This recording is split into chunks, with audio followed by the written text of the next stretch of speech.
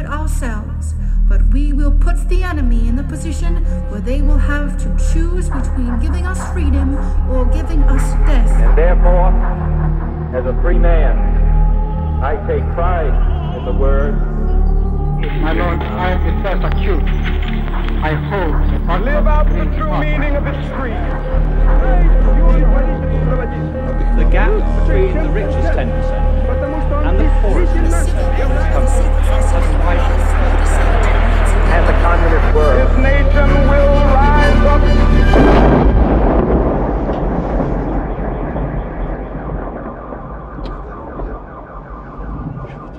Hezký den, vítejte u dalšího pokračování podcastu Kolaps, který pro internetový deník Alarm.cz připravují Jan Bělíček a Pavel Šplíchal. Ani dnes určitě není nic výjimečného narazit na názor, že rasismus a rasové předsudky jsou věci dávné minulosti a že na ně ve 21. století už téměř nenarážíme. Jenomže rasismus je dnešní žitou realitou mnoha lidí, a to i na evropském kontinentě. A to nejen ve východní Evropě, ale i v té západní.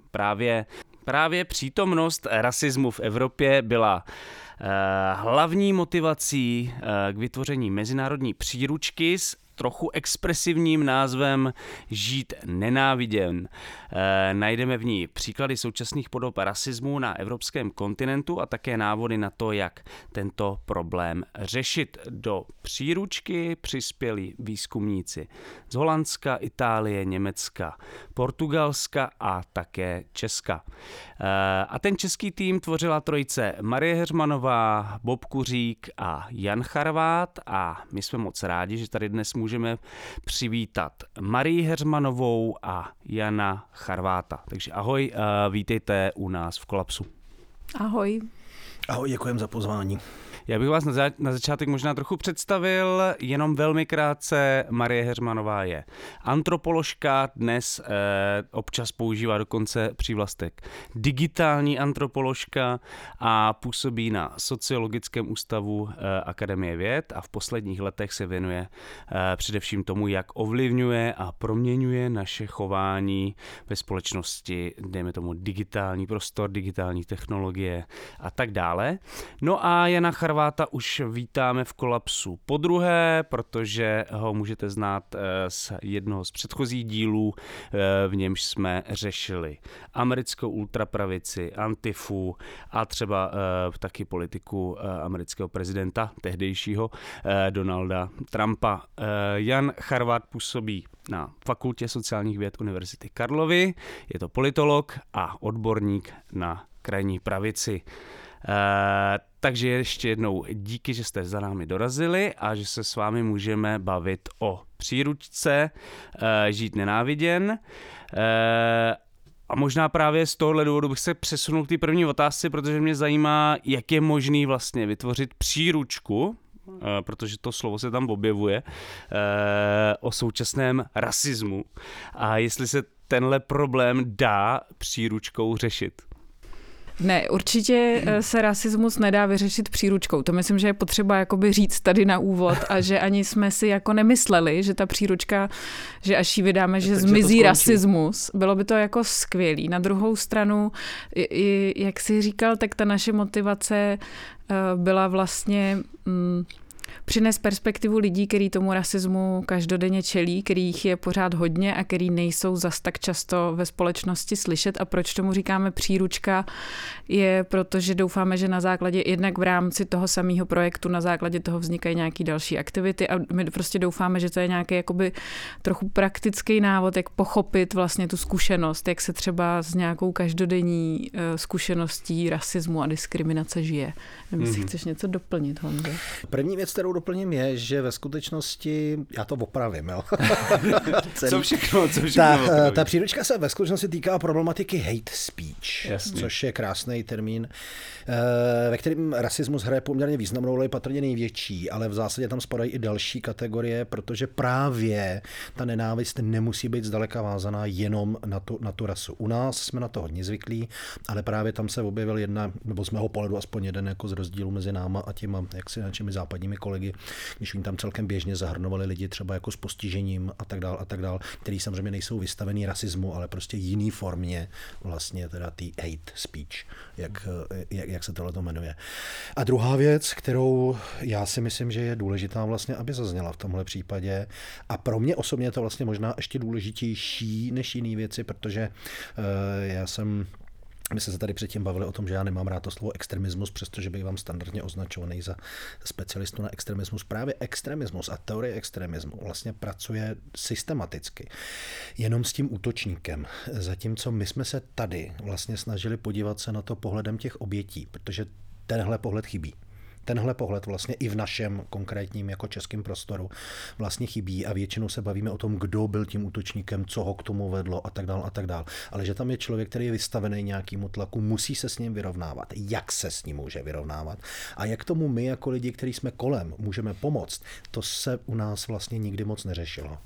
A toto otvírá hrozně moc už dalších otázek. Já jsem měl tady tu otázku připravenou někde víc dole, ale zeptám se už teď. Můžete krátce představit vůbec, jak vznikl ten koncept těch jako hate crime a hate speech, nebo jestli česky se to říká zločin z nenávisti, protože to nebylo vždycky, ten termín se nepoužíval vždycky. A jak s ním vy pracujete sami, jak se k ním stavíte? Tak, tohle jsou termíny, které se standardně používají v anglosaském světě, kde se nepoužívá ten pojem extremismus. Jo, tohle je vlastně jako jeden z předělů, který je možný vidět vlastně v rámci současné Evropy a vychází to z představy, že tím spojujícím momentem je právě určitá forma nenávisti a že vlastně existují různé formy zločinnosti, které jsou, dejme tomu, které vychází z nějakých praktických záležitostí, někdo vás okrade nebo něco takového, a pak, že existuje samostatná specifická varianta vlastně zločinů, které jsou právě vedený tou nenávistí. A je jedno potom, už jestli je to nenávist prostě rasová, nebo jakákoliv jiná, právě když jsem tady zmiňoval ty lidi prostě s postižením a tak dále, protože tím spojujícím momentem je vlastně útok proti někomu ne kvůli tomu, kým ten člověk reálně je, ale že je nositelem nějakého znaku, který ten člověk, který nenávidí, vlastně identifikuje a proto na něj útočí. Dopady takovýchhle útoků jsou na ty lidi obvykle těžší. Ne ve smyslu, jako že si nese hlubší zranění fyzický, ale naopak psychický. Jo, když vás někdo okrade, protože jste bohatý, jak to prostě, nebo i když nejste bohatý, tak to umíte jakýmkoliv, tak to umíte pochopit, je to srozumitelný. Když na vás někdo zaútočí, protože jste gay nebo protože máte jinou barvu pleti, tak je to vlastně útok na úplnou podstatu, na vaši identitu a je mnohem těžší se s tím vlastně vyrovnávat. A nejen na peněženku vlastně. Jasně. Chtěla jsi tomu něco dodat? No, možná jenom, že je třeba právě zajímavý u definice těch pojmů, že když jsou i jako na evropský úrovni v každé té zemi definovaný trochu jinak. Já jsem se zaměřovala hlavně na to, co je to teda ten hate speech a je třeba zajímavý, že jsme to diskutovali s německýma kolegama, kteří říkali, že třeba vyloženě u nich ten hate speech se vztahuje na to, co se děje jakoby online, kdežto v tom každodenním jakoby offline prostředí ve veřejném prostoru by spíš upřednostňovali to třeba označit jako třeba diskriminační chování nebo rasismus nebo něco takového. A zase to vychází z toho, že třeba právní definice toho, co je to diskriminace, je prostě jiná v Německu a jiná v Čechách, takže se do toho vejde víc věcí. Kdežto u nás to primárně nějak jakoby v té veřejné diskuzi vnímáme hate speech, máme spojenou s internetem a se sociálníma sítěma, ale když jsme se o tom zase bavili prostě s odborníkama, kteří se to snaží třeba zastupovat ty oběti, tak to vnímáme jako něco, co se může odehrát jakoby kdekoliv, co je prostě jakýkoliv druh, co třeba nemusí být ani jenom slovní projev, co je prostě nějaký jakoby projev, který tomu člověku dává právě najevo tu nenávist založenou na tom, co teďka Honza vysvětloval. No, já jenom, když jsem vlastně na začátku mluvil o tom rasismu, tak možná to taky souvisí s tím, jak je ty hate speech je vlastně definovaný v českém právním systému, ne? Že v podstatě má hodně takovou jako úzkou definici a hodně se týká právě jako rasismu, když to prostě těm jiným věcem, ty jiné věci jako vlastně jako by do toho nespadaly.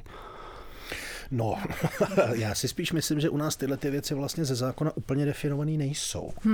Zejména hate speech vůbec ne a hate crime. O tom se teď strašně mluví posledních několik let, protože já se zase vrátím k tomu, co jsem říkal, že nechci vlastně říkat. To znamená, co jsem tady zmiňoval ve skutečnosti, když jsem tady byl poprvé. To znamená, ta koncepce toho, jako ty takzvané teorie extremismu prostě selhává. Jo? A to akademici na to vlastně upozornili dlouho, to vnitro jako tak přikyvovalo, říkalo, jo, my tady vidíme nějaký potíže. A pak nastala situace, že najednou jaksi byla téměř v uvozovkách ve vládě SPD, dostala se do zprávy o extremismu a z Hradu přišlo velký pokárání, že tohle si prostě jako nepředstavujeme, to přece není žádný extremista, že jo, to je normální politická strana. A vnitro muselo začít řešit, jak vlastně reagovat v této situaci. Jo, a v ten moment vlastně zjistili reálně, že ta koncepce jim vlastně úplně nefunguje a začali se jako víc zabývat. Až kvůli SPD. No, ale to není jenom kvůli SPD, to byl spíš To tak smutně. To byl ve skutečnosti spíš tak jako poslední moment, který na to asi upozornil, tam je dlouhodobě poměrně jako velká jako spolupráce, nebo jako možná někdy jako velmi specifická, ale je tam prostě nějaká jako koexistence mezi ministerstvem vnitra a třeba i Justicia, se kterou my jsme spolupracovali, která právě mluví o tom konceptu hate crime, jo, která upozorňuje na to, nebo vychází z toho předpokladu, že ten hate crime je vlastně mnohem jako lepší právě proto, že zahrnuje jaksi tu otázku těch obětí a že je zapotřebí vlastně sladit tyhle ty dva přístupy a to vnitro na to postupně vlastně jako přechází, říká, jo, on je to pravda, my vlastně jako ten extremismus byl nastavený v 90. letech vlastně na ty skupiny těch skinheadů, jo, jako neonacistických, tam to dávalo nějaký smysl, ale dneska to vlastně neodpovídá, jo, nefunguje to jako koncepce, nefunguje to jako teorie, není to v pravém slova smyslu teorie, akorát, že prostě nám jako státnímu úřadu trvá dlouho, než to nějakým způsobem jako vstřebáme. Jo? Takže my spoustu těch věcí nemáme nadefinovaný, zatímco naopak teda ty naši kolegové z toho západu je velmi často nějak nadefinovaný mají, ale i oni sami upozorňují na to, že třeba hate speech není velmi často nijak definovaný a že jenom vychází vlastně z nějaký obecnější koncepce toho hate crime, anebo případně rasismu, anebo diskriminace. Jo? V našem pojetí to je jenom jako jediná poznámka, která ani nevím, jestli tady někdo vlastně zazněl, když my se bavíme, že o těch paragrafech, který vlastně postihují teda jako právě rasismus nebo tyhle ty věci, tam třeba vůbec nejsou lidi LGBT. To tam vůbec není jako uvedený, takže to vlastně jako z toho vypadne. Myslím, že právě kvůli tomu, že jsem četl nějaký materiál in Justicia, který tohle přesně zmiňoval, tak možná proto jako o tom teď mluvím. Ty jsi chtěla, Marie, ještě něco dodat k tomu? K těm definicím, no. Ono je zajímavý teď, když jsme zmínili in Justicia, a tak my jsme právě v rámci toho projektu mluvili s Klárou Kalibovou Krác, že je v podstatě většinu těch českých obětí hate speech a hate crime ona zastupuje. Ta upozorňovala třeba na to, že oni ještě jsou schopní rozlišovat něco, co je hate speech a něco, co je jakoby verbální hate crime a tak. A ty definice jsou složitý a jak říkal Honza, je to různě definovaný v různých jako národních právních rámcích a existují nějaký dokumenty jako na úrovni Evropské unie, ale nejsou to závazný dokumenty, jsou to třeba různé studie, příručky v rámci Evropské unie, které se třeba právě zabývají tím, jak je to vymezený, pokouší se jakoby nabídnout nějakou pracovní definici toho, aby se třeba pak dali vytvářet srovnávací statistiky. Já jsem v nich identifikovala takový jakoby dva přístupy. Jedno je, že se to víc zaměřuje to vymezení na to, kdo je teda tou cílovou skupinou a na to, jestli prostě je to o tom, že se útočí na nějaký jako lidi třeba odlišný barvy pleti, lidi odlišný sexuální orientace. Ta druhý typ té definice si víc zaměřuje na ten obsah samotný. A třeba pokud si to správně pamatuju, tak v tom českém právním rámci, aby se něco dalo považovat třeba za hate speech na internetu, tak to musí obsahovat přímo jakoby výhrušku smrtí nebo vážným ublížením na zdraví. Takže jsou tam potom všechny takové ty nuance jako zabiju tě, hate speech, ale myslím si, že bys měla být mrtvá, není hate speech a prostě dochází tam k takovýmhle. A vy v příručce píšete, že v roce 2019, jenom v roce 2019 bylo v Evropské unii nahlášeno 7278 útoků z nenávisti a celá polovina z nich se týkala rasismu a xenofobie. Znamená to, že ten počet těch útoků narůstá v Evropské unii? Jo, to je, myslím, zrovna něco, co jsme tam hodně, povídej, já to ještě doplním. To jsme tam částečně řešili. Ty počty trošičku plavou a prostě pohybují a nějakým způsobem se pohybují. My jsme schopni zachytit jako dlouhodobě nějaký třeba trendy, které ale ve skutečnosti spíš ukážou, že to vyskočí v nějaký konkrétní rok, protože se to týká nějaký konkrétní aktivity. Jo, něco se stane, nástup covidu a najednou prudce začínají startovat útoky třeba proti lidem jako asijského původu. Jo, o tom se dneska hodně mluví vlastně v kontextu Spojených států, kde to opravdu jako řeší a ty čísla jim tam z toho jako vyskakujou, ale u nás by to bylo pravděpodobně stejný. Ukrajinská krize, krize. Začátek ukrajinské krize, ne ten současný, ale 2014. Jo, a najednou prudce nastartovaly jako útoky buď proti Ukrajincům, nebo naopak třeba jako rusofobní v některých případech. Jo. A tak dále. Takže to jsou spíš věci, které jako rychle reagují na proměnu prostě té situace. A jinak ty čísla jsou, jako sami o sobě ty čísla toho vlastně moc neřeknou, jo, protože my víme, to vyplynulo celkem jasně z toho našeho výzkumu, že samozřejmě co se týká té hate speech, tak prostě velká část z nich nikdy nahlášená není. Jo, ty lidi to neřešejí, ať z mnoha různých důvodů, jo, ať už proto, že mají pocit, že se k tomu nechtějí vracet, nebo protože mají špatnou zkušenost vlastně s úřadem a mají pocit, že to k ničemu není, nebo dokonce v těch nejhorších případech, že je pro ně víc traumatizující to řešit s tím úřadem, než zažívat ten samotný jako verbální útok. Jo, to znamená, že tohle má smysl třeba jako u těch fyzických útoků. Ty samozřejmě většinou nahlášený jsou, ale ta hate speech zatím prostě skončí a my jenom můžeme odhadovat, že to číslo je mnohem větší, než to, který jako reálně vidíme. Tak je tam možný sledovat teda nějaký trend, nebo není, nebo možná se to předtím ani jako nemonitorovalo tyhle. Já se přiznám, že teď vůbec nevím, jestli jsme v tom nějaký trend jako viděli. Já myslím, že ten trend, jako zrovna, že jo, tohle jsou data, které zase pocházejí, myslím zrovna z Evropské sítě proti rasismu, jakože jsou to nějaký agregovaný data prostě za členský státy Evropské unie, kde se přesně projevuje to, co říkal Honza, že v různých zemích jsou různý jakoby poklesy v reakci na různé jakoby kauzy. Zajímavý bylo, když jsme se třeba dohadovali o tom, jak moc v Holandsku narostl hate speech nebo obecně ty nahlášený jakoby útoky z nenávisti po nástupu Geerta Wilderse. Třeba takovýhle. A když se to pak zprůměruje na úrovni Evropy, tak je složitý odhadovat ty trendy, co já, to teda není z toho výzkumu, co spíš já osobně vnímám jako trend třeba v nějaký ty diskuzi o těch sociálních sítích, tak v našem prostředí, a myslím si, že částečně v tom evropském já vnímám trochu jako zlomovej ten rok 2015 a tu takzvanou uprchlickou krizi, protože mám pocit, že v tu dobu to bylo tak jako viditelný. Nevím, jestli se třeba zvedl počet těch nahlášených útoků, ale prostě v rámci toho internetu to bylo tak viditelný, že si myslím, že já to trošičku jakoby osobně vnímám jako zlom,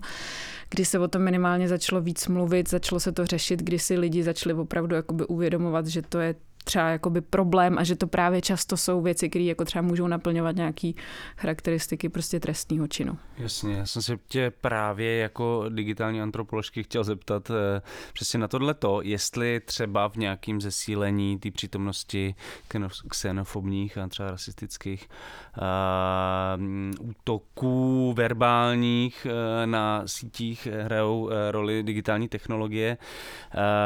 Prostě vlastně často ty naše interakce jako na sítích považujeme nebo označujeme za nějak za toxické, ale mě jde o to, jestli tomu tak opravdu je a jak by to mohlo souviset s rasismem podle tebe.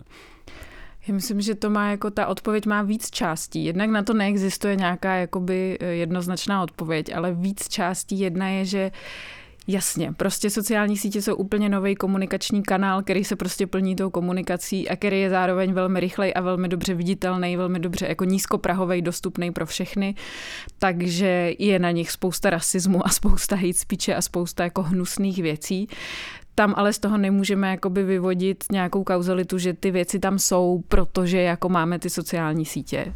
Naopak ten výzkum spíš ukazuje na to, že že ty sociální sítě prostě nějakým způsobem reprodukujou, v některém případě třeba lehce zesilujou trendy, které ve společnosti jsou a byly předtím.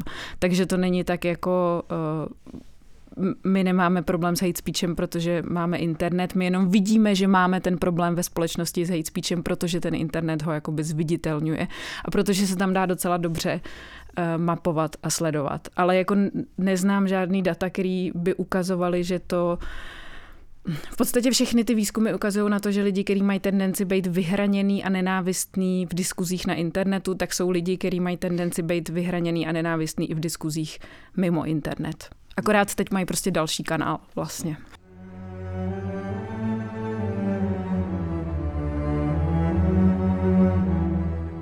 Ale možná jako vlastně trošku jinou dynamiku a vy to tam vlastně v té příručce i zmiňujete, do toho vnáší ty dezinformační jako nějaký jako kanály, stránky a tak dále, který vlastně jako to trošku roztáčejí jako jiným způsobem. Ono tam dochází k tomu, na co já hodně často a ráda upozorňuji, že to prostředí konkrétně třeba toho českého internetu a českých sociálních sítí je úplně jako divoký, neregulovaný a... Jak 90. Trochu se... Ano.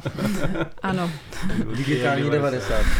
Český Facebook žije v 90kách. A jako mění se to, samozřejmě nějakým způsobem se ta diskuze vede i taky, ale je to určitě pravda, že na tom internetu ty věci jsou víc viditelné a můžou se zesilovat a můžou si tam lidi říkat, co chtějí, protože jsou za to právě strašně malý postihy a protože to, o čem už jsme se tady bavili, vlastně ty útoky zůstávají nenahlášený. Ve chvíli, kdy je ty lidi jakoby nahlásí, tak mají často velmi traumatickou zkušenost s policií, s úřadama.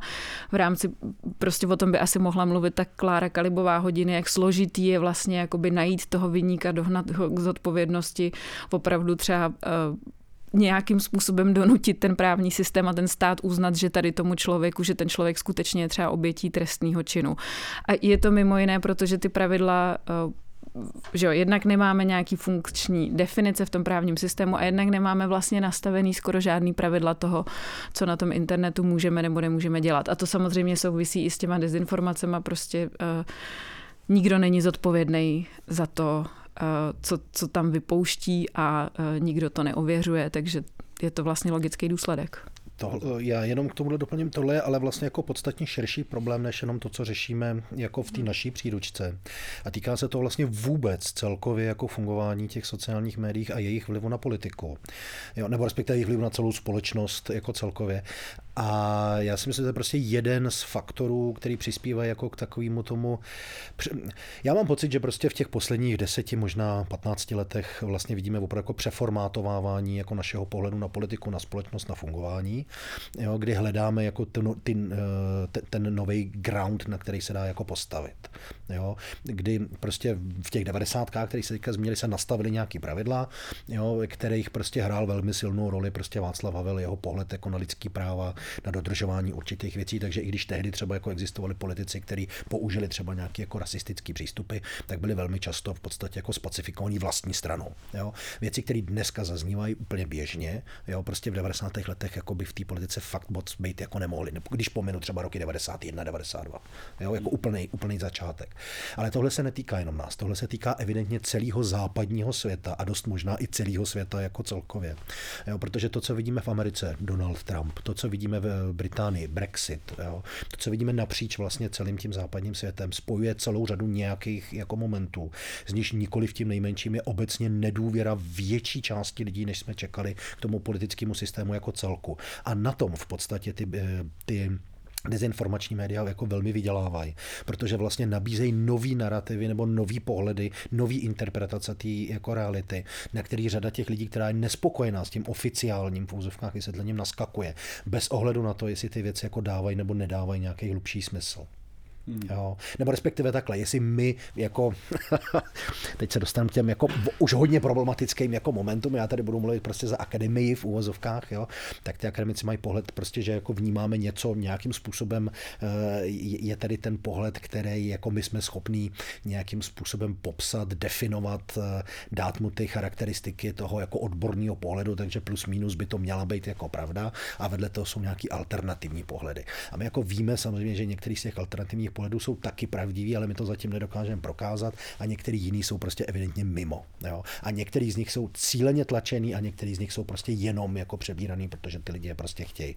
Jo, to znamená, tam, kde původně existovala celkem jasná hierarchie nějakých pohledů, tohle říkají média, tohle říkají prostě akademici, to je víceméně pravda, tak tohle se dneska rozpadlo. Jo? V některých fázích to může být dobře, v jiných to ale samozřejmě jako chybí, jo? Protože vlastně chybí autorita, která by řekla, tohle je nepřijatelný, tohle to se fakt nedělá. Jo? Čistě z lidského pohledu. Jo. A tou autoritou byl Václav Havel. Tou autoritou mohl být třeba v nějaký fázi Václav Havel, minimálně na té úrovni prostě ty lidskoprávní agendy. Protože tohle přesně, co Honza říkal o jakoby rozpadu nějakého toho společného základu nebo nějaký jakoby sdílený autority, která dokáže nějak jakoby potvrdit pravdivost nějaký informace, tak to je třeba do určitý míry jakoby já bych neřekla úplně takhle přímo jakoby důsledek třeba toho internetu a toho jakoby vlastně to, že sociální média třeba částečně nahrazujou jakoby veřejnoprávní nebo prostě zpravodajský média. Zároveň ale myslím si, že je problematický, že my často o tom máme tendenci mluvit, takže za to můžou ty sociální sítě. Jo. A takhle jednoduchý to samozřejmě není. My víme zase z výzkumu, že na sociálních sítích lidi jsou vystavený vlastně mnohem větší jakoby názorový diverzitě, mají šanci dozvědět se mnohem rychleji, mnohem víc věcí. Ale víme, že ne, že ty sítě by je do toho nutily, ale že to, jak na to lidi mají tendenci reagovat, je vlastně jakoby, ne samozřejmě zvažovat, jestli všechny ty jakoby odlišný názory teda jsou zajímavý nebo nejsou zajímavý, co si z toho můžu vzít, ale naopak jakoby zakopávat se v té svojí vlastní pozici a aktivně bránit tu svoji vlastní pozici vůči té diverzitě. A tohle je něco, co ten internet zprostředkovává, ale je velmi problematický říct, že to způsobuje. A tak já bych se vrátil k tomu rasismu, ale zároveň bych navázal, nebo pokusil se navázat na to, co říkáš tady tou otázkou. A mění toto přímo projevy, to, o čem jsi mluvila teď, mění to projevy rasismu? Možná může Honza potom odpovědět na to, jestli to mění přímo ten projev, třeba obsah těch projevů, ale jako mění to ty dostupné nástroje, kterýma se ten rasismus může šířit. Takže určitě je pravda, že zase to, co ty sociální sítě jakoby zprostředkovávají, je vůbec jakoby ten samotný kontakt, jo, to setkání s nějakou tou jinakostí. Takže když si třeba vezmeme v Česku jednu z nejvíc zranitelných skupin, co nám z toho vlastně jakoby vyšlo z toho výzkumu, jedna ze skupin, která je nejvíc ohrožená nějakým prostě hate speechem a hate crimem, tak jsou ženy muslimky, specificky ženy muslimky, protože když nosí šátek, tak třeba ne každý pozná muslima na ulici, ale ta žena je prostě viditelná, takže tím víc je to vlastně pro ní riziko. Ale ve světě, pravděpodobně před Facebookem, by většina lidí v životě nepotkala žádnou ženu muslimku. Prostě by možná nevěděla, že nějaký v České republice žijou, nebo by prostě o nich musela být reportáž v televizi, ale ve většině českých měst, čeho prostě ženy muslimky po ulici nechodí. Ale takže vlastně mluvíš o hate speechích na internetu, že? No, ale takže skrz ty sociální sítě vlastně tam jakoby vzniká prostor pro ty lidi vlastně začít nenávidět ženy muslimky, protože se dozví o té jejich existenci a protože mají na 3 kliky ten jednoduchý kanál, jak jim jakoby dát vědět, že je tady nechtějí. Takže zase ten internet to nespůsobuje, ale zprostředkovává. A nevím, jestli Honzo, já neumím odpovědět na to, jestli se nějak jakoby mění obsah těch projevů, to nevím, jestli... Ten se sice mění, ale ten se nemění pod dotykem úplně těch sociálních sítí. Ten se mění pod dotykem zákona. Jo. Tam prostě vidíme, že se mění jako určitě. Dokonce bych já mohl říct asi, že ten internet, tím jak jsou to ty 90, jo, tak tam vlastně spousta lidí to, co by si nedovolila říct jako veřejně, protože mají pocit, že to je vlastně přesně tím zákonem jako nedovolený, tak na tom internetu úplně klidně napíšou to klidně pod svým jménem, protože vlastně si vůbec neuvědomujou jako dopady, jo, jaký to má. Neuvědomují si dopady, který to má na toho člověka, který mu to píšou, a neuvědomují si ani dopady samozřejmě, který to může mít na ně. A pak jsme viděli v minulosti nepříliš dávný, že jako řadu lidí překvapených vlastně z toho, jako jak to, že mě chcete jako soudit nebo popotahovat za to, že jsem napsal prostě, že židi do plynu v úvozovkách. Jo. Už pár takových příkladů, ale to bylo, ano.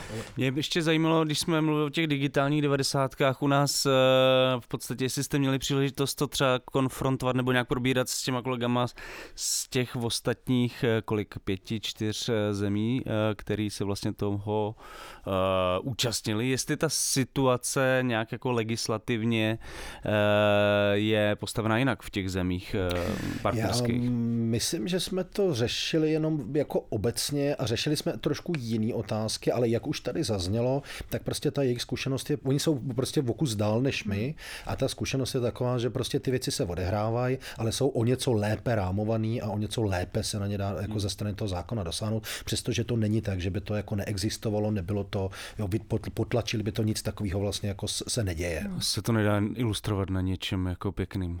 A zároveň je to jakoby hrozně, je to hodně různý v těch jednotlivých zemích, že? My jsme tam konkrétně tady v té příručce jsou data z Itálie, Holandska, Německa, Portugalska. A to Německo, jednak na základě diskuzí, které jsme teda vedli v rámci tady toho projektu a i na základě toho, jako všeho, co o tom vím, tak si myslím, že to Německo je i v rámci Evropské unie poměrně jakoby daleko a že se tam ta diskuze jako vede hodně zodpovědně a že třeba ten obsah na těch sítích je tam třeba víc zregulovaný nejenom než v Česku, ale i než třeba v té Itálii. Takže...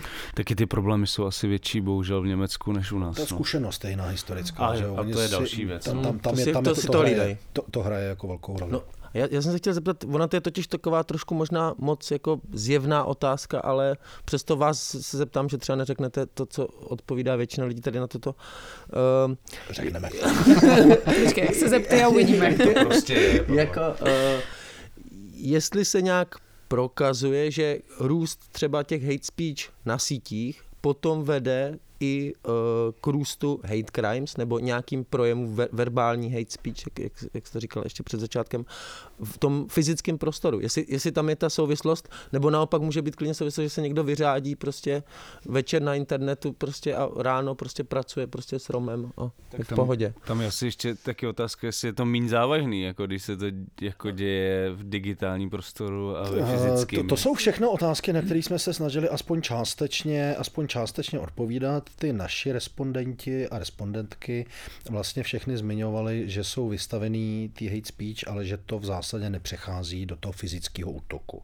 Že ve většině případů prostě se ty lidi vyřádějí jenom tím, že jim teda nějakým způsobem nadávají.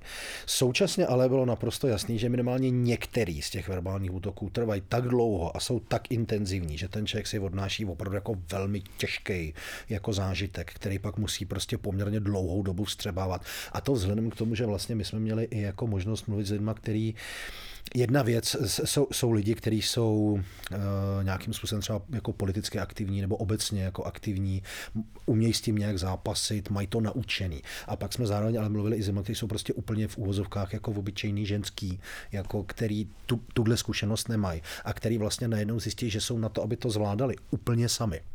Jo, že tam není nikdo, s kým byste si o tomhle to mohli popovídat. Zbytek rodiny je třeba proti vám, nebo vám řekne jako, no tak máš, to si chtěla, prostě jako to má, nediv se, když nosíš ten šátek, jo, a něco takovýhodle. A není tam vlastně nikdo, s kým by si mohli popovídat. A najednou ten dopad je mnohem silnější a mnohem těžší, než u někoho, kdo prostě je veřejně známý, ale zároveň má prostě okolo sebe 20-30 lidí, se kterými to případně může probrat a který vlastně rozumějí a umějí si představit, co to znamená být vystavený takovýmudle jako útoku.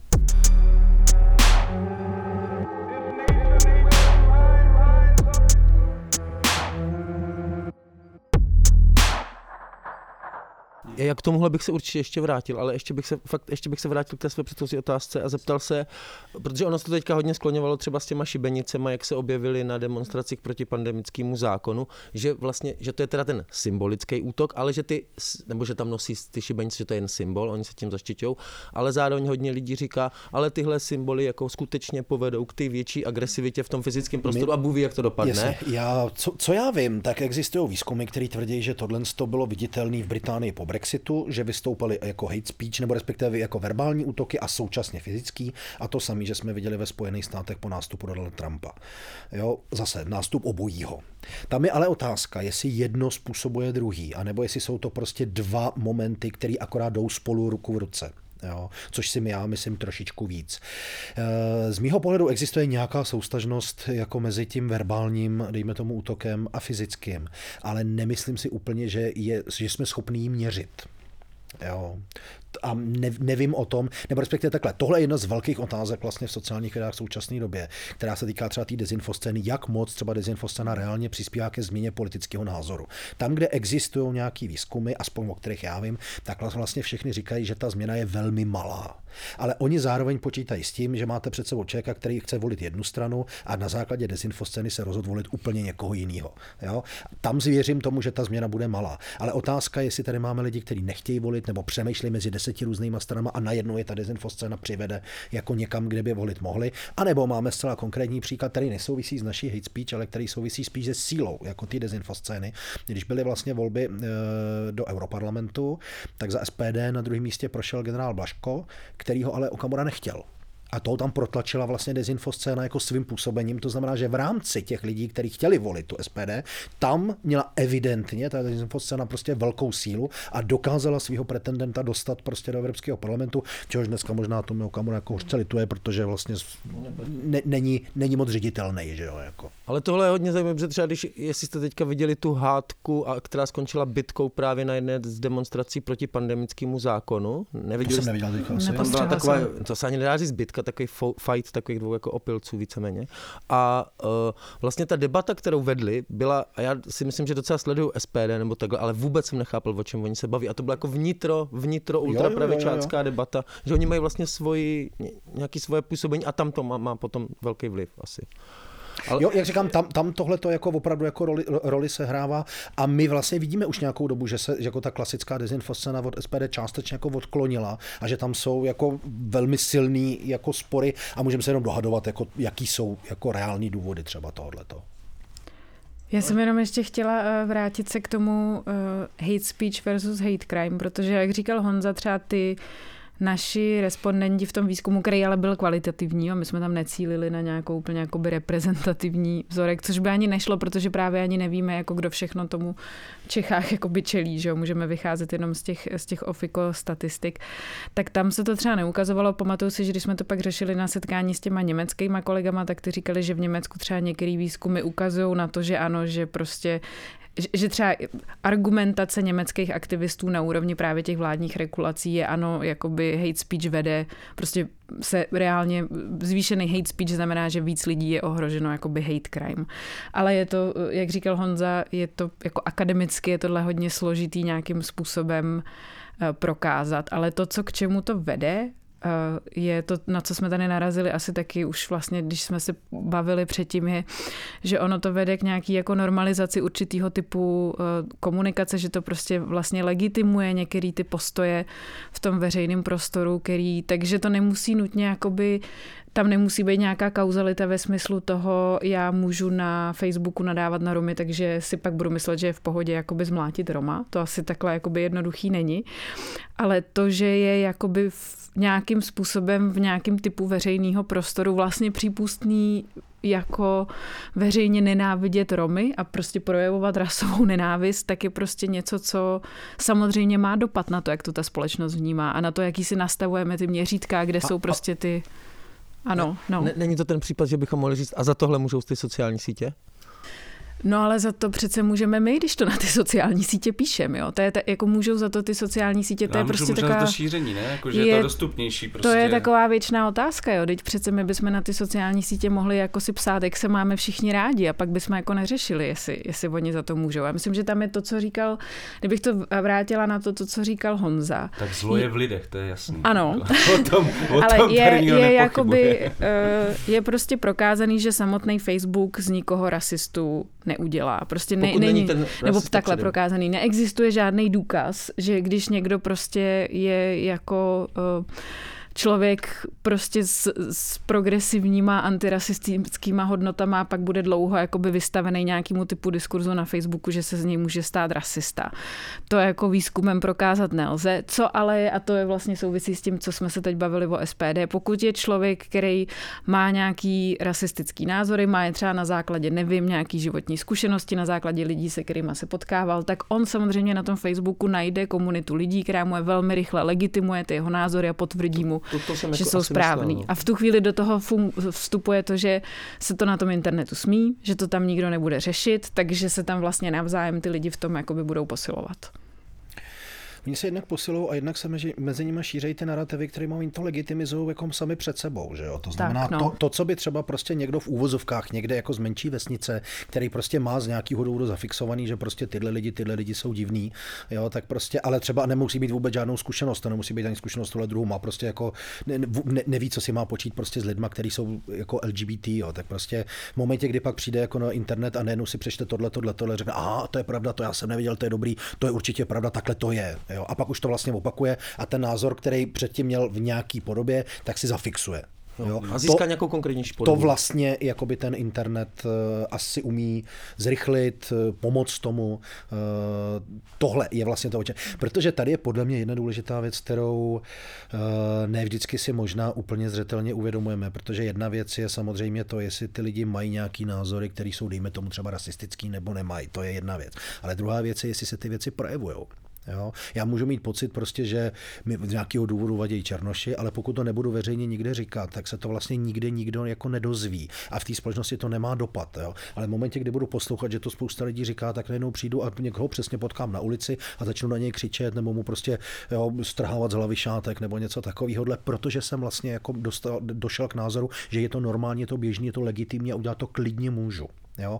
Kdybych měl dát jako konkrétní příklad teďka, tak mi vlastně, který se netýká úplně toho tématu, ale my vlastně dlouhodobě vidíme, že to prostředí jako těch sociálních sítí hrubne.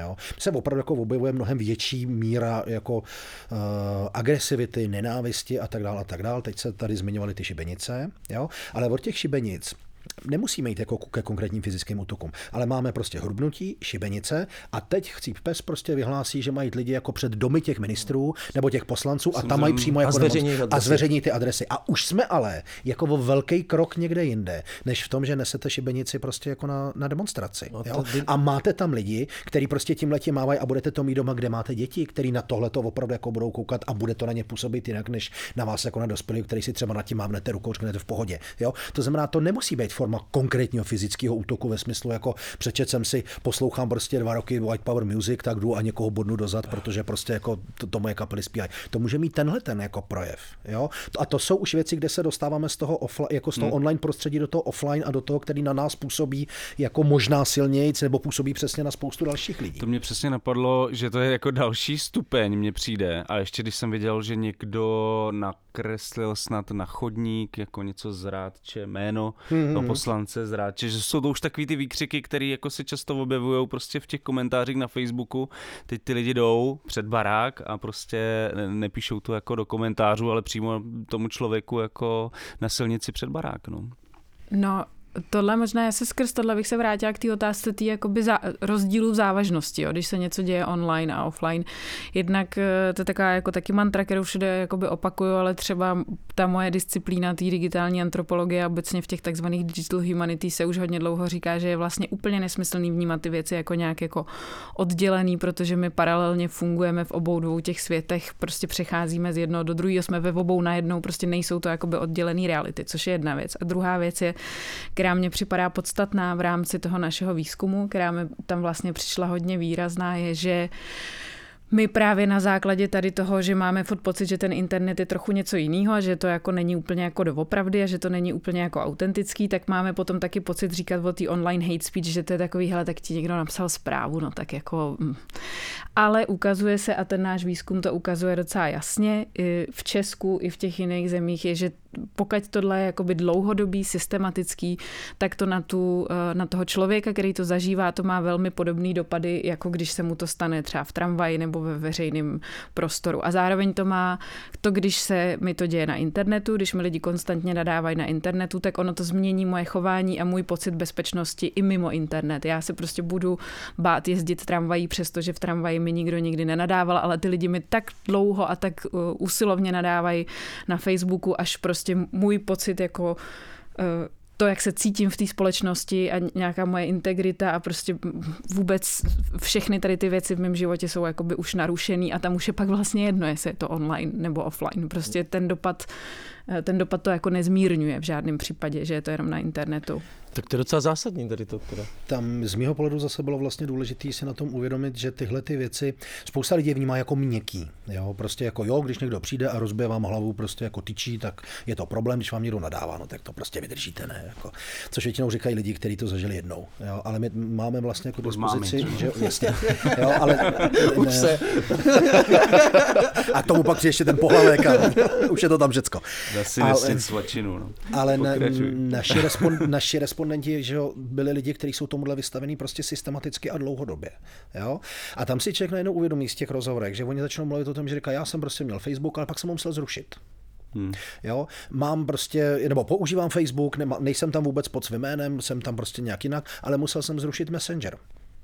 Jo? A vy si najednou začnete uvědomit, že ty lidi to naprosto konkrétně vlastně omezuje v konkrétních věcech. To, co říkala Marie, to byl další moment, který tam zazníval. Ty lidi říkali, my jsme naučení, že prostě ta hate speech přichází velmi často na konkrétních místech, což jsou místa, kde se shromáždí víc lidí a kde čekají, kde se nedá odejít. To jsou právě MHD. Pražská zoo se tam opakovala, tam má špatnou pověst. Pražská zoo, to je hezký.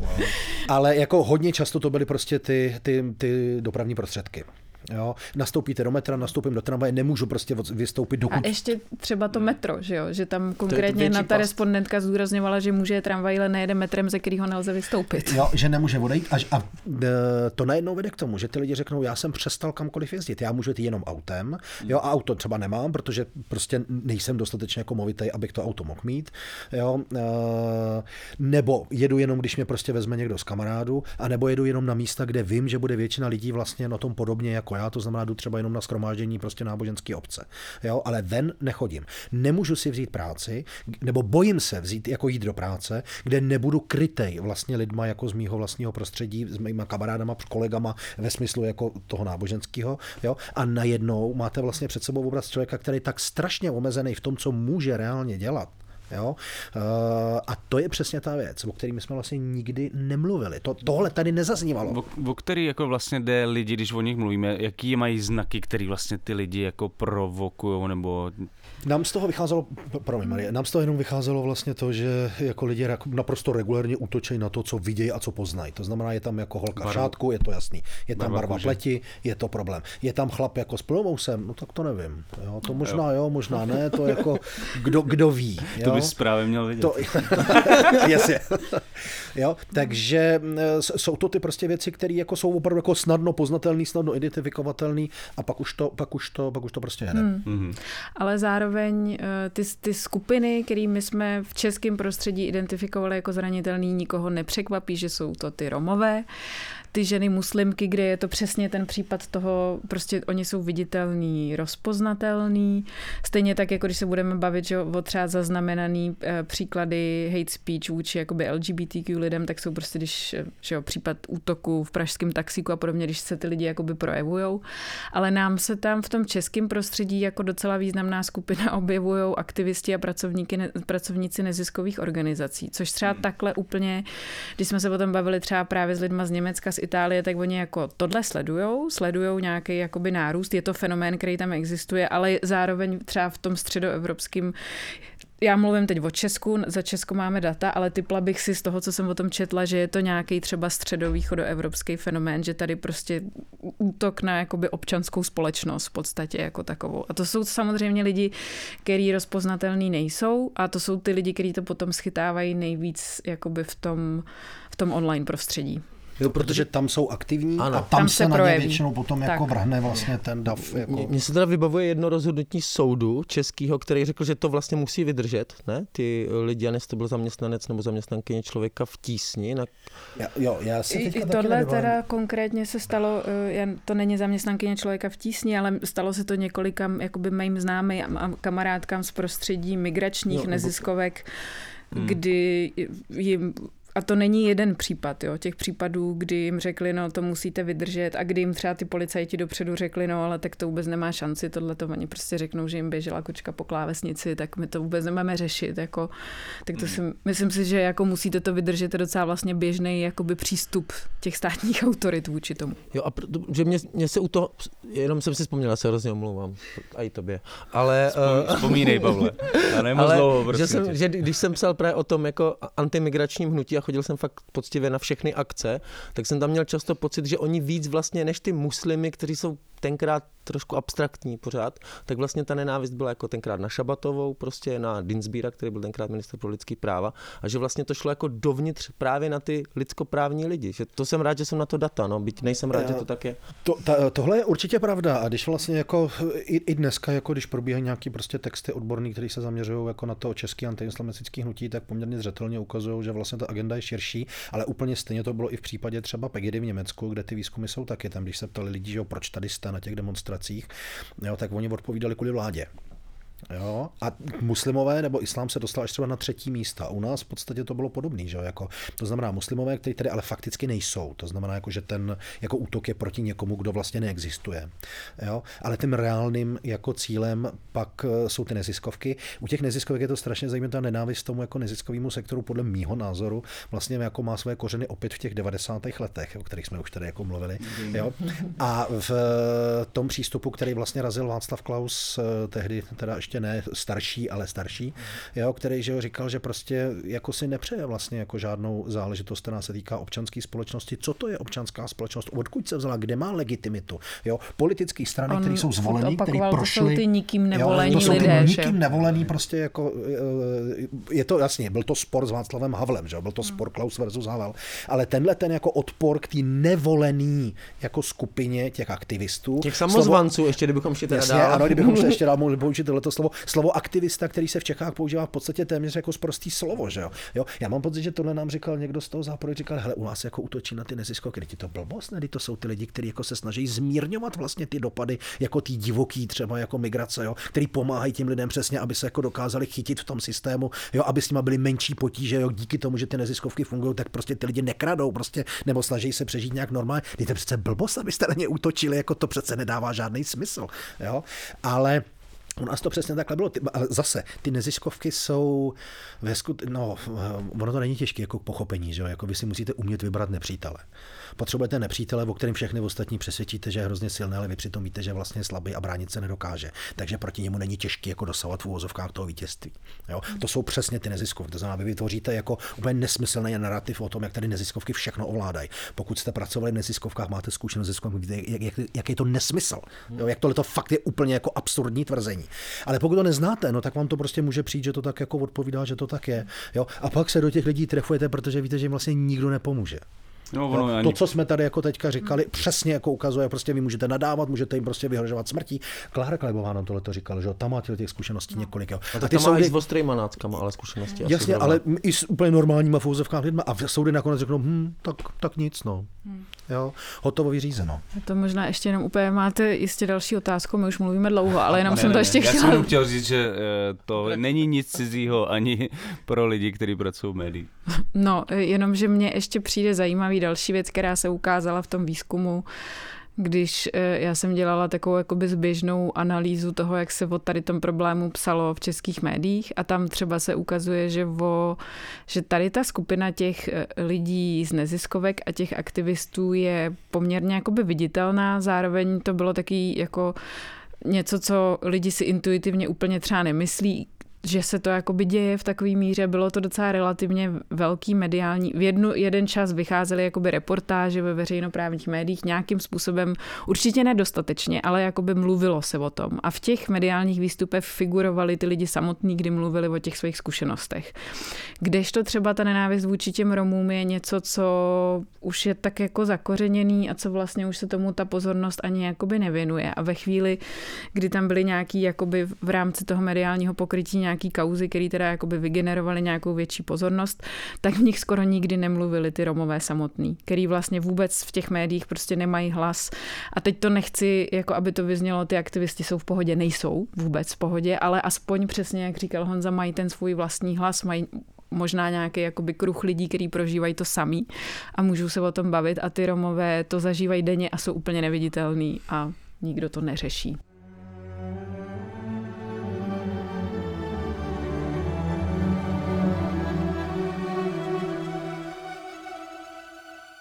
Všechny podcasty Alarmu jsou volně dostupné pro kohokoliv a mohou vznikat pouze díky podpoře našich čtenářů a posluchačů. Podpořte Alarm v naší stálé kampani. Odkaz najdete na našem webu a Facebooku.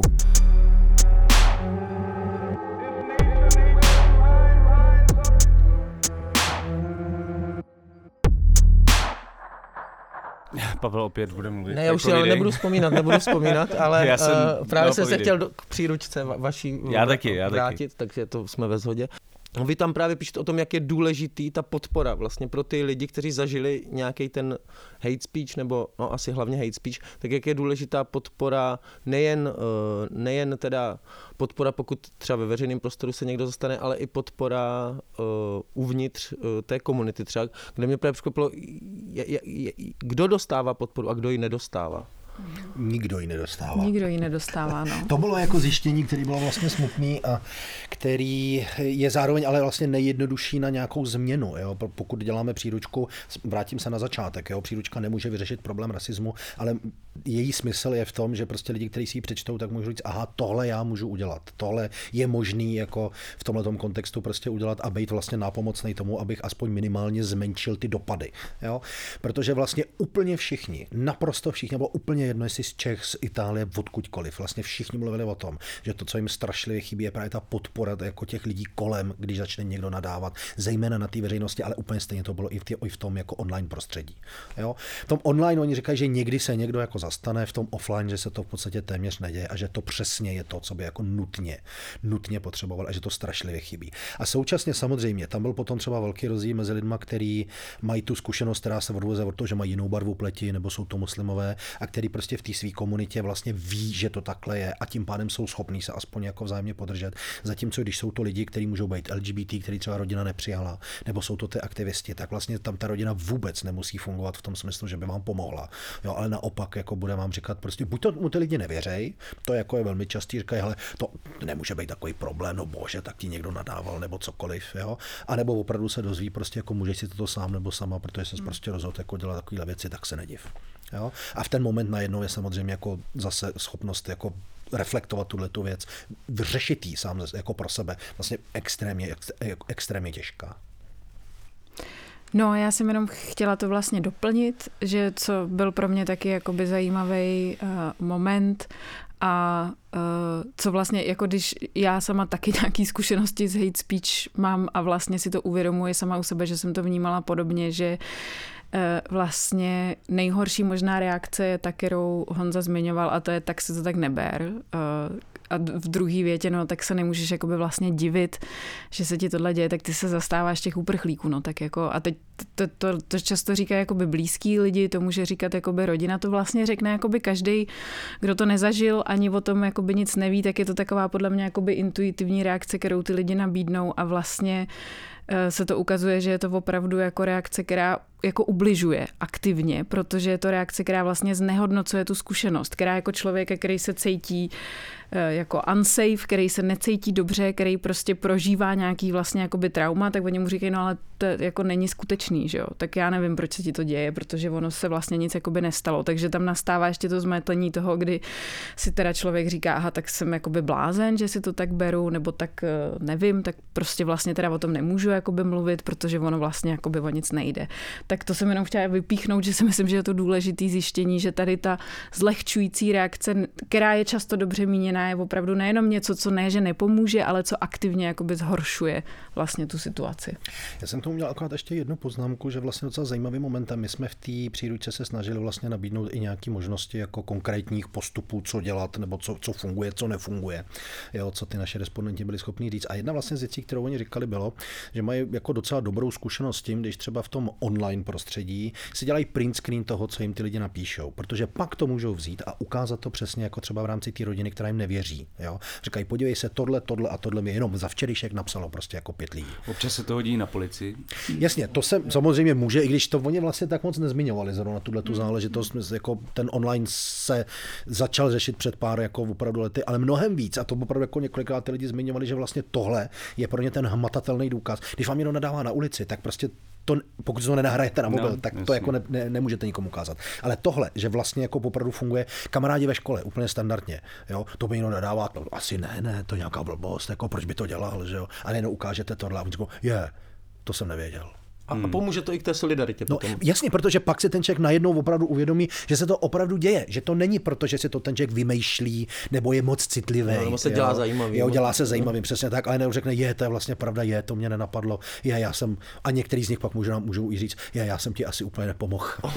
Já jsem možná naopak udělal něco, co ti jako vlastně ublížilo, nebo co prohloubí ještě jako ten problém. A ještě zajímavou dimenzi jako celého tohle problému podle mě přináší nebo vnáší ten termín intersekcionalita, který třeba v západních jako teoriích se objevuje docela často v českých příručkách, brožurách, jako já se s ním moc jsem se zatím nesetkal a vlastně mě překvapilo, že jste to tam použili. Jestli byste to mohli pro ostatní jako jenom lehce krátce vysvětlit, co to znamená intersekcionalita? Ty to říkáš tak, protože my to samozřejmě víme. Honza ukazuje na mě, protože já jsem psala příslušnou kapitolu v té příručce. Já bych to tak typoval. No, my jsme kladli důraz na intersekcionalita je vlastně jakoby koncept, který popisuje nebo nějakým způsobem zachycuje prolínání různých typů nerovností, jak se můžou jakoby promítnout v situaci nebo životě jednoho člověka.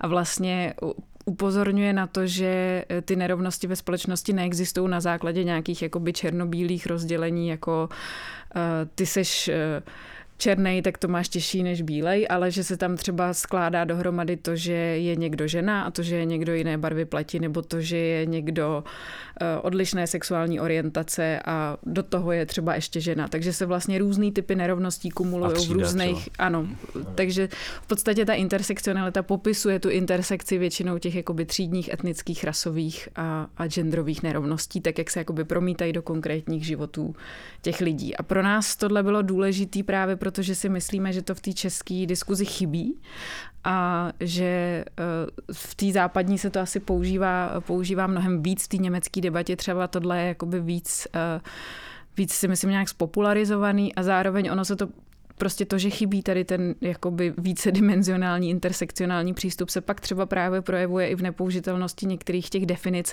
který nejsou schopný tohle jakoby brát v potaz. A pro mě třeba osobně je tady ten přístup hrozně důležitý, protože bere v potaz tu genderovou dimenzi, která třeba u toho hate speeche je hodně výrazná a víme z dat pro Českou republiku, ne teda konkrétně z toho našeho výzkumu, my tam ty data jenom citujeme, ale z výzkumu v České republice i na evropské úrovni víme, že ženy jsou prostě tomu hate speechi vystavený víc než muži, teď mluvím teda o online prostředí, a že ten hate speech vůči ženám je jiný a má prostě jakoby mnohem víc sexualizovaný podtón, bývá prostě násilnější, mnohem častěji se na ženy útočí ad hominem a tak podobně. A krom toho genderového rozměru, třeba v té hate speech, jakoby potkává se to ještě někde jinde? A jestli jenom k tomu můžu, my jsme vlastně už to tady několikrát zmínili, že vlastně z našeho pohledu vycházelo, že tím úplně klasickým jako člověkem, který je vystavený tomuto útoku, je právě ta muslimka. Ne muslim, což je krásný prostě příklad té intersekcionality. Ta intersekcionalita doslova a do písmene, jo? Protože má ten šátek a je tím pádem jako naprosto jasně identifikovatelná. Zároveň teď přemýšlím, jestli oni jako mluvili ty naše respondentky o tom, že si ty útočníci jsou většinou muži, tak máme prostě jako pocit určitý jako nadřazenosti, že jo, ten útok je vlastně směřovaný jasně. Ten sociální rozměr jsme vlastně už taky zmínili v tom, že tam, kde jsou třeba ty lidi, kteří jsou aktivisti, tak jsou často jako z těch, dejme tomu, jako z té střední třídy, ale tam, kde narazíte na ty lidi, kteří jsou prostě chudší, jo, nejsou aktivisti, tak tam najednou, a to jsme už taky zmiňovali, je ten mechanismus toho, jak se vyrovnat s tímhletím problémem, mnohem složitější. To znamená, tam nedopadá na ně jako kombinace toho, jo, jako jsem muslim, nejsem zdaleka tak vystavený hate speech, jako když jsem muslimka, jo, tak tam už se k tomu jako nepřidá to, že když jsem chudej, tak mě víc ještě nadávají, než když jsem jako bohatý, ale když jsem chudej, tak se mi to mnohem hůř řeší. No mně přišel docela zajímavý v tomhle ohledu příklad, který vy zmiňujete, myslím, v souvislosti s eurem 2020, kdy vlastně britský nebo anglický mužstvo bylo jako předmětem rasistických útoků a že vlastně jako třeba ministryně se zastala prostě těch hráčů, ale zatím vším jsou ty jako tisíce, miliony lidí, kterých se jako nikdo nezastane, protože samozřejmě o jejich jakoby každodenním životu v nenávisti nebo žijou nenáviděni zcela jako neregistrovaní, nebo jakoby že vlastně to nikdo nevnímá tady tyhle útoky. A to zase ukazuje na mě, protože to jsem taky psala já a shodou okolností já jsem to si vybrala tenhle příklad, protože jsem loni strávila velkou část roku ve Velké Británii, takže jsem sledovala tu diskuzi, to, co se dělo ohledně toho... Priti Patel. Ano, Priti Patel je ta, já nevím, jak se to česky překládá, asi je ministrině? Čeho, ale... Nějaká sekretarině, nebudeme se tady pouštět. Ministrině, je důležitá. Ale tam se mimo jiné kritizovalo, že ona se jich sice zastala, ale bylo to takový hodně jakoby prázdný gesto, ale v podstatě jsme si vybrali ten příklad toho, protože to bylo jakoby hodně viditelný, zároveň se v tu dobu, nebo nějak ve velmi podobnou dobu řešili, že útoky tady na Spartě, prostě v tom fotbalu je to zrovna takový jakoby hodně oblíbený velký téma a my jsme tím vlastně chtěli ilustrovat přesně to, že i ty fotbalisti britský, kteří o tom mluvili, tak říkali, tohle fakt není, jako necítím se dobře, není to v pohodě, mám potřebu o tom jakoby mluvit, prostě i toho hejtu je jako neskutečné množství, těžko se to jakoby zvládá. A vlastně vygenerovalo to nějakou jakoby diskuzi o tom, že taky je teda ta britská společnost opravdu takhle hrozně rasistická. Aha, a co s tím budeme dělat? Ale zároveň my jsme v té době dokončovali analýzu těch rozhovorů z toho výzkumu, který byli s lidma, který prostě nejsou slavní fotbalisti a nemají PR tým a žádná ministryně o nich nic neví a nikdy se o nich jako nedozví. A ty to neřeší jako, protože prostě střelili špatně penaltu, nebo jak se tomu říká, ale proto, že prostě jenom jsou, protože prostě vyjdou na ulici, tak prostě okamžitě jsou tomu vlastně jako každodenně vystavený. A když to teda je náročný pro toho fotbalistu v tady té viditelné roli s tou podporou PRistů a politiků a fotbalových fanoušků, tak jaký to teda je pro toho člověka, který prostě je na to každodenně úplně jako sám, no.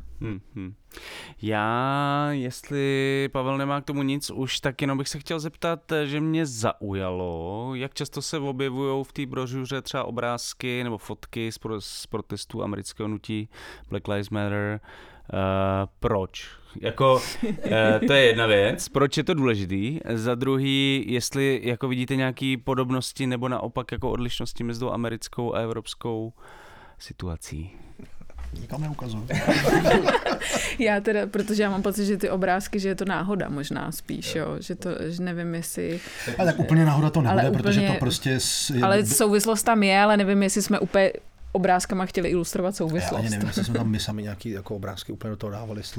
Mám to tam někdo tam náhodou, ale souvislost tam samozřejmě je. No. To je jasný. Tak ale jako ty souvislosti tam jsou, protože prostě jako, nebo takhle. To téma zvedlo prostě dost intenzivně asi na globální úrovni. To téma se řeší, to téma se neustále jako vrací a objevuje se.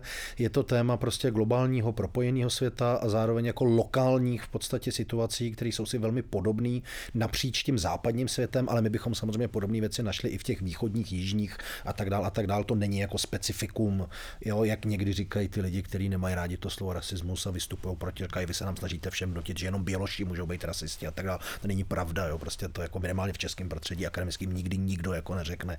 Prostě to je blbost, to je nesmysl. Kdokoliv může být samozřejmě jako rasista, ale v evropském prostředí se často setkáme s tím běložským prostě proto, že to je ten převažující, že, jako u nás. Jo? Ale tyhle záležitosti jsou prostě všude existující a ta moderní společnost to jako je zdůrazňuje, že jo.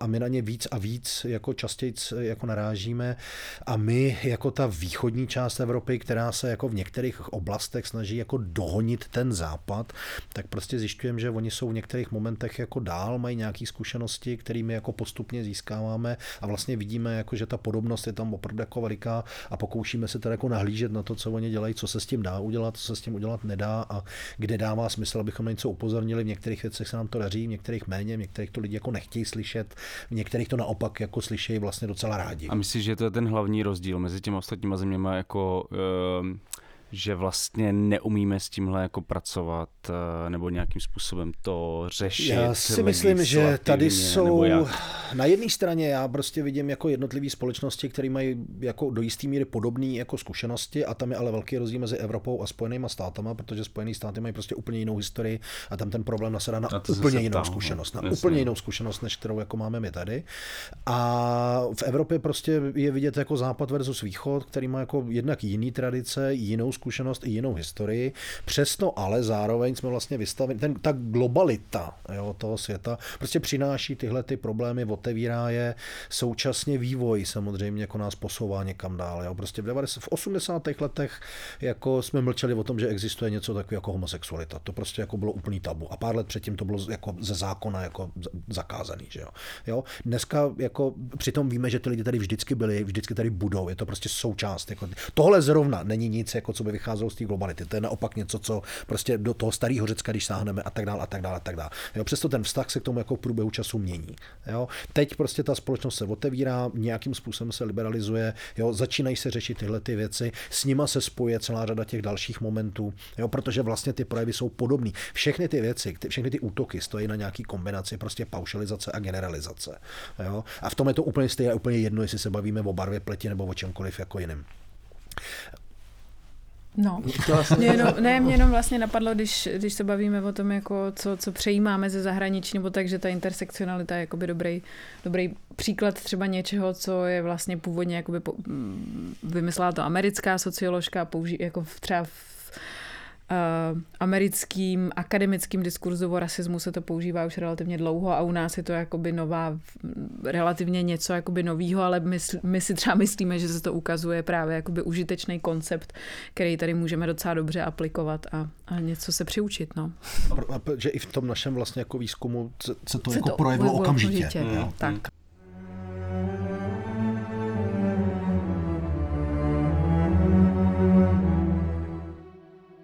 Já ještě, protože už nám bohužel trošku dochází čas, tak mně hodně se líbilo, že vy problematizujete termín oběť problematizujete a dáváte ho do takové, možná, když tak mě opravte, nepřímé souvislosti nebo také vedlejší souvislosti jako s nějakým aktivismem, že vlastně člověk, který se aktivizuje třeba právě politicky nějak, tak potom už třeba ten termín oběť třeba nemusí mít vůbec rád, nebo se vůči němu může dokonce vymezovat.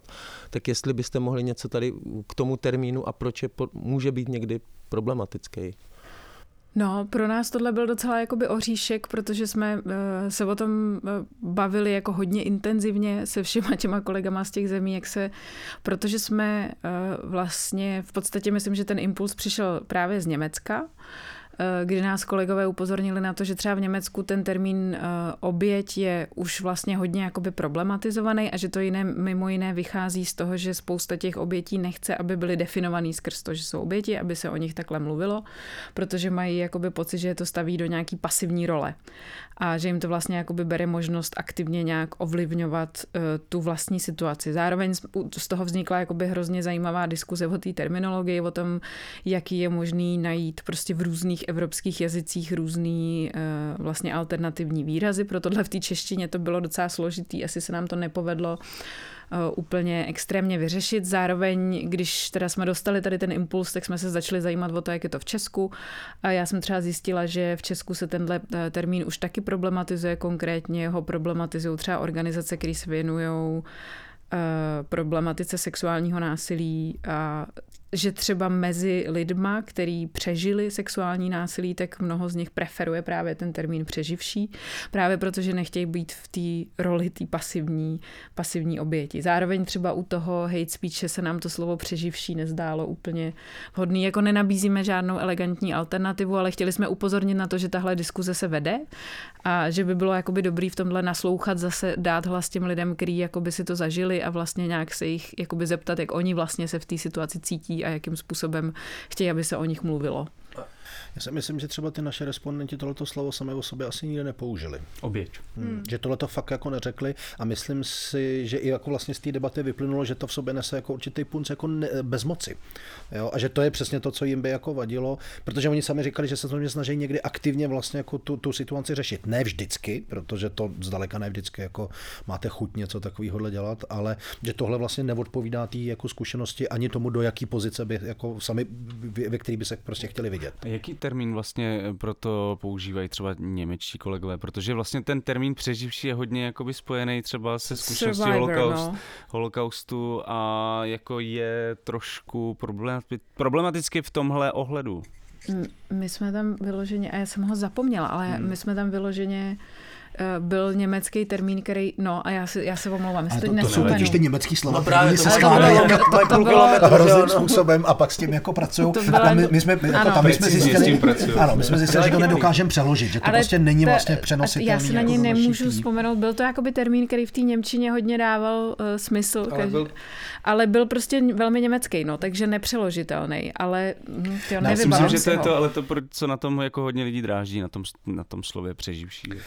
nám přišlo důležitý tam vlastně jako do toho dostat tu debatu, jo, i proto třeba, abychom ukázali, za prvý, abychom samozřejmě ukázali, že vůbec vlastně je možný se na to dívat tímhle způsobem, jo, že taková ta zkratka prostě, jako tady ta oběť, tady ten útočník, jo, a vy vlastně zjistíte, že jako takhle to můžete popisovat, když se ten třetí, kterýho se to netýká, ale když se vás to týká, tak najednou zjistíte, že se necítíte pohodlně třeba v takovýhle jako škatulce. A zároveň ale bychom ukázali, že ty věci se vlastně posouvají, že se o nich opravdu jako dá mluvit, že je dobrý si to vůbec připustit, že existuje nějaká debata na tohleto téma, protože nám to vlastně otevře přesně ty pohledy, které do teďka vlastně jako otevřený nejsou. Jo, co se vlastně s tou obětí děje, co všechno tam může hrát svoji roli, co můžu udělat já, jo, aby prostě se to nestalo. No, vy jste to tam psali těsně v souvislosti jako vlastně o nějakým politickým aktivistovi to bylo, nebo jako gay aktivistovi vlastně. Jo, což se mi vlastně hodně líbilo, nebo že to tak jako naznačuje, že když ten člověk se s tím nějak vyrovná a aktivizuje se a začne se ozývat, tak to vlastně mění trochu tu hru.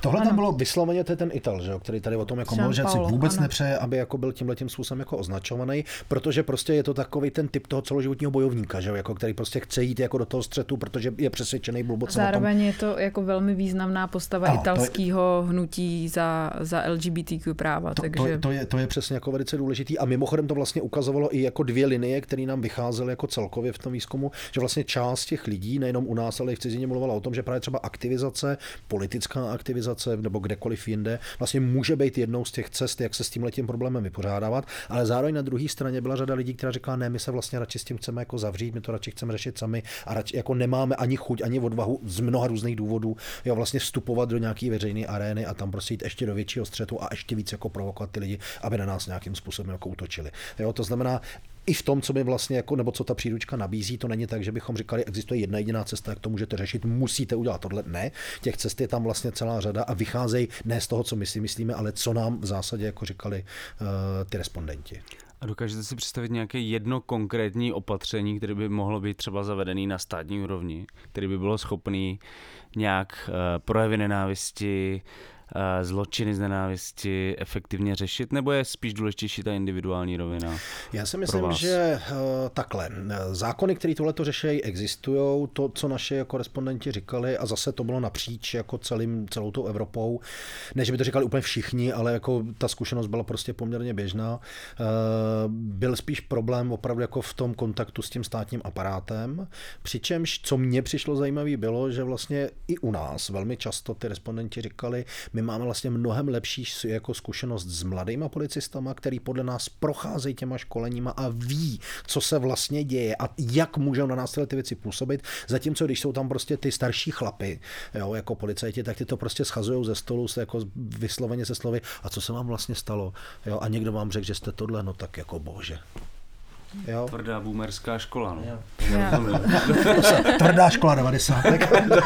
Zase jsme zpátky. Se těch 90. Nejenom, jako nezbavíme, no. Tohle jsou samozřejmě starší většinou věci. Ale pro nás, nebo pro mě třeba tohle bylo vlastně zajímavé, protože oni opravdu naprosto cíleně říkali, že tam oni neříkali, my jsme proti policii, jo, ale oni říkali, prostě ta stará generace s náma fakt není schopná, jako oni nerozumí tomu, co se vlastně děje, zatímco ty mladí kluci nám velmi často pomáhají, někdy dokonce možná i dělají věci, které by úplně dělat nemuseli. My jsme za to rádi, ale nejsou tam jenom oni, jo, a ten celý systém prostě jako nestojí jenom na nich, takže my tam pak ve finále vlastně jako bylo asi možná i v zájmu policie, aby se tohle zlepšilo, protože tam z toho, nikdo nechce mít špatnou reputaci, že? Tam z toho jako zřetelně vyplývalo, že nebo takhle z toho, co my jsme byli schopni zachytit, jo, že tam evidentně probíhají nějaký procesy a že ty procesy jsou prostě jako funkční, ale prostě je tam pořád velká část těch, kterým ty malé procesama neprošly a tím pádem jako ta spolupráce je špatná. Oni vlastně naši respondenti všichni zmiňovali, jak byli jako spokojení a nadšení, když pak mohli jako pracovat s těma neziskovkama a vlastně všichni zmiňovali to, že poprvé měli pocit, že je někdo bere vážně. Jo, že tam je, my říkali, oni nám velmi často nemohli pomoct v tom, co my bychom chtěli, v tom smyslu, že třeba chceme, aby někdo odsoudil toho útočníka, to ty neziskovky neumějí, jo, ale prostě najednou byl někdo, kdo nás poslouchal, najednou byl někdo, kdo nám pomohl, jo, protože je celá řada jiných věcí, se kterými nám mohli pomoct a to jsme velmi často nikde jinde vlastně jako neviděli. Ale ten moment jako vůbec jenom té sounáležitosti byl vlastně ten, který oni velmi často popisovali jako první, který jim přišel jako důležitý. Takže ono vlastně to, co z toho vyplývá, co by stát velmi jednoduše mohl udělat, je prostě jenom třeba věnovat, jako zajistit financování organizací, které tohle budou moct řešit, protože v tuhle chvíli ta organizace je vlastně jedna jediná a s tím státem někdy bojuje, někdy spolupracuje, ale prostě kdyby něco jako Injusticia bylo v každém větším městě, aby ty lidi věděli, že tam můžou jít a že prostě tam bude někdo, kdo to nebude zlehčovat a kdo se s nima, možná se třeba rozhodnou s tím nejít nakonec na policii, ale bude tam prostě někdo, kdo se s nima o tom bude bavit, tak to si třeba myslím, že by bylo účinný opatření. No. A pak já si teda ještě sama za sebe myslím, a jako nemám žádný konkrétní, jako tohle se s tím musí udělat, protože to nikdo neví, ale a taky to opakuju často, ale prostě musíme se začít bavit o tom, co teda se na tom internetu může a nemůže. No. A já nechci jakoby použít to slovo regulace, protože já ho vždycky někde jakoby použiju a přijde mi 15 e-mailů na hranici hate speech o tom, že jsem komunistka. Jo. Tohle, já si uvědomuji, že tohle je fakt jako složitá otázka. Jo? A ač nesouhlasím s těma lidma, kteří to nazývají cenzurou, protože si myslím, že to je jakoby špatný užití toho slova, tak chápu ty lidi, chápu obavy těch lidí, kteří tady to slovo jako zvedají v té debatě. Ty obavy jsou vždycky na místě. A ty obavy jsou vždycky na místě, prostě. Ano. Ale zároveň v tuhle chvíli je to tak, že prostě ten Facebook má v mnohem jakoby větší moc než vláda tohohle státu, takže to není jakoby o tom... že by se ta cenzura prostě, neděla, no. Je to jakoby korporátní moc. A druhá věc je, že opravdu, já jsem třeba teď četla paper jednoho dánského výzkumníka, který se zaměřuje na sociální psychologické dopady užívání internetu, zaměřuje se na dezinformace a on to tam v podstatě těmito slovy říká, že si myslí, že nějaká diskuze o tom, o jako šíření obsahu a regulaci toho obsahu na těch sítích je v tuhle chvíli jediný opatření, který se jeví jako účinný, protože ze všeho, co on je schopný zjistit, tak zabránit radikalizaci skrz internet se dá jenom tak, že ty lidi se prostě nedostanou k tomu radikálnímu obsahu a pak samozřejmě jsou tam ty dlouhodobé opatření typu jako nějaký vzdělávání a ne nějaký mediální vzdělávání, ale vzdělávání jako o nerovnostech a o fungování demokracie a tak podobně. Jo. A to je třeba taky radikální. Což je radikální myšlenka, hlavně je to velmi jakoby běh na dlouhou trať, jo. Ale já si ani neříkám, právě proto říkám, nemám žádný jakoby konkrétní opatření, nevím, co by se mělo dělat, ale myslím si, že se musíme začít bavit o tom, že by se asi něco mělo dělat a že třeba na nějaký řešení přijdeme, pravděpodobně to řešení asi nemůže kopírovat nějaký už jako starý recepty, protože ty sociální sítě jsou nová věc, tak o tom musíme uvažovat nějak jinak. Ale v rámci Evropské unie a v rámci třeba té německého právního rámce a německý diskuze na tohle téma existuje jakoby spousta věcí, o kterých oni se baví, kterými můžeme nějak vyzkoušet. Stejně tak existují ve Francii, ve skandinávských zemích třeba. Já si jenom teda vzpomínám, co chce dělat Markéta Gregorová, se kterou jsem dělal rozhovor, která mluví o těch právech na ty algoritmy, že by měly být zveřejněny ty algoritmy, podle kterých vlastně nás, ten Facebook třeba jako vlastně nás nějak řídí a my moc nevíme, proč nám vybírá zrovna tady tohle. A zároveň třeba v americkém kongresu se projednával, že ten Filter Bubble Transparency Act, který byl jednak o teda transparentnosti těch algoritmů a o tom, že by ten uživatel měl mít možnost si určitý set těch algoritmů, třeba ty, který mu řadí ten feed, tak by měl možnost se je vypnout a viděl by ho jenom chronologicky. To je třeba jeden z návrhů a těch návrhů je celá řada, ale v českém prostředí my o nich tu debatu nevedem, protože se použije slovo regulace a pak se řekne v druhé větě slovo komunismus a debata prostě jakoby umře. Je to debata o hranicích svobody slova, jestli existují nebo neexistují. V postkomunistických zemích je prostě svoboda slova jako velmi jako ceněný artikl, který samozřejmě vyplývá z té zkušenosti prostě jako před rokem 89, abychom nebyli v těch 90kách. Stejně v nich skončíme zase. A který je logický. Jo? To znamená, ta historická zkušenost té společnosti, že je na tohle to jako strašně opatrná, ale my přitom současně máme celou řadu zákonů, který zakazují spoustu věcí, které nemůžete veřejně udělat. Nikomu to nepřijde divný, ale na sítích se najednou budeme tvářit jako, že to jde. Jo? Většina těch lidí, kteří u nás takzvaně hájí svobodu slova. A teď já si opravdu myslím, že spousta z nich žádnou svobodu slova reálně jako nehájí, ale že opravdu hájí jenom tu možnost prostě těch dezinformačních jako nesmyslů, tak vám stejně řekne, že prostě souhlasí s tím, aby nebylo možné prostě zveřejňovat jako výzvy přímo k násilí. Ale my tady o výzvách k násilí velmi často mluvíme. Jo, ta hate speech má velmi často přesně tenhle ten charakter. Jo, ty zkušenosti, které jsme tam měli, to, co jsme popisovali, jo, nebo to, když jsme tady mluvili o té paní, která měla opravdu zkušenost jako dlouhého verbálního útoku během cesty autobusem, tam mluvila o tom, že tam byl prostě starší pán s nějakým jako synkem, který na ní celou dobu prostě jako v podstatě křičel, že lidi jako ona by měli být mrtví, že by je prostě měli zabít, učil to jako, nebo učil to, říkal to i tomu vnukovi asi spíš, jo, prostě, jo, a tak dál. To je naprosto konkrétní, zcela jasná jako výzva opravdu k násilí, která přesně splňuje všechny ty charakteristiky, které i tyhle ty obránci jako ty takzvaný jako svobody slova vlastně jako uznají, že to je přesně to, co nemá být, protože to na to zákon pamatuje. Hotovo. Dobře, tak moc krát děkujeme.